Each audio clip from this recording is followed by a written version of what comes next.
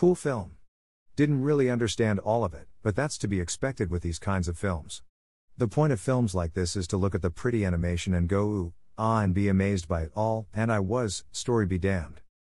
Though compared to Miyazaki's other films, this is about as straight and coherent a narrative as you're going to get. And it is very enjoyable and pretty. I especially like the scene where the waves are chasing the car up the mountain and a little girl is hopping from wave to wave to keep up with it. Very well done. It's also charming and cute in its own way.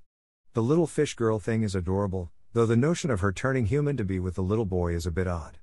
Wasn't she his pet? What's going on there? And what was with the supposed villain at the end? Didn't he initially have a plan to wipe out all of mankind or something at the beginning of the movie? What happened with all that?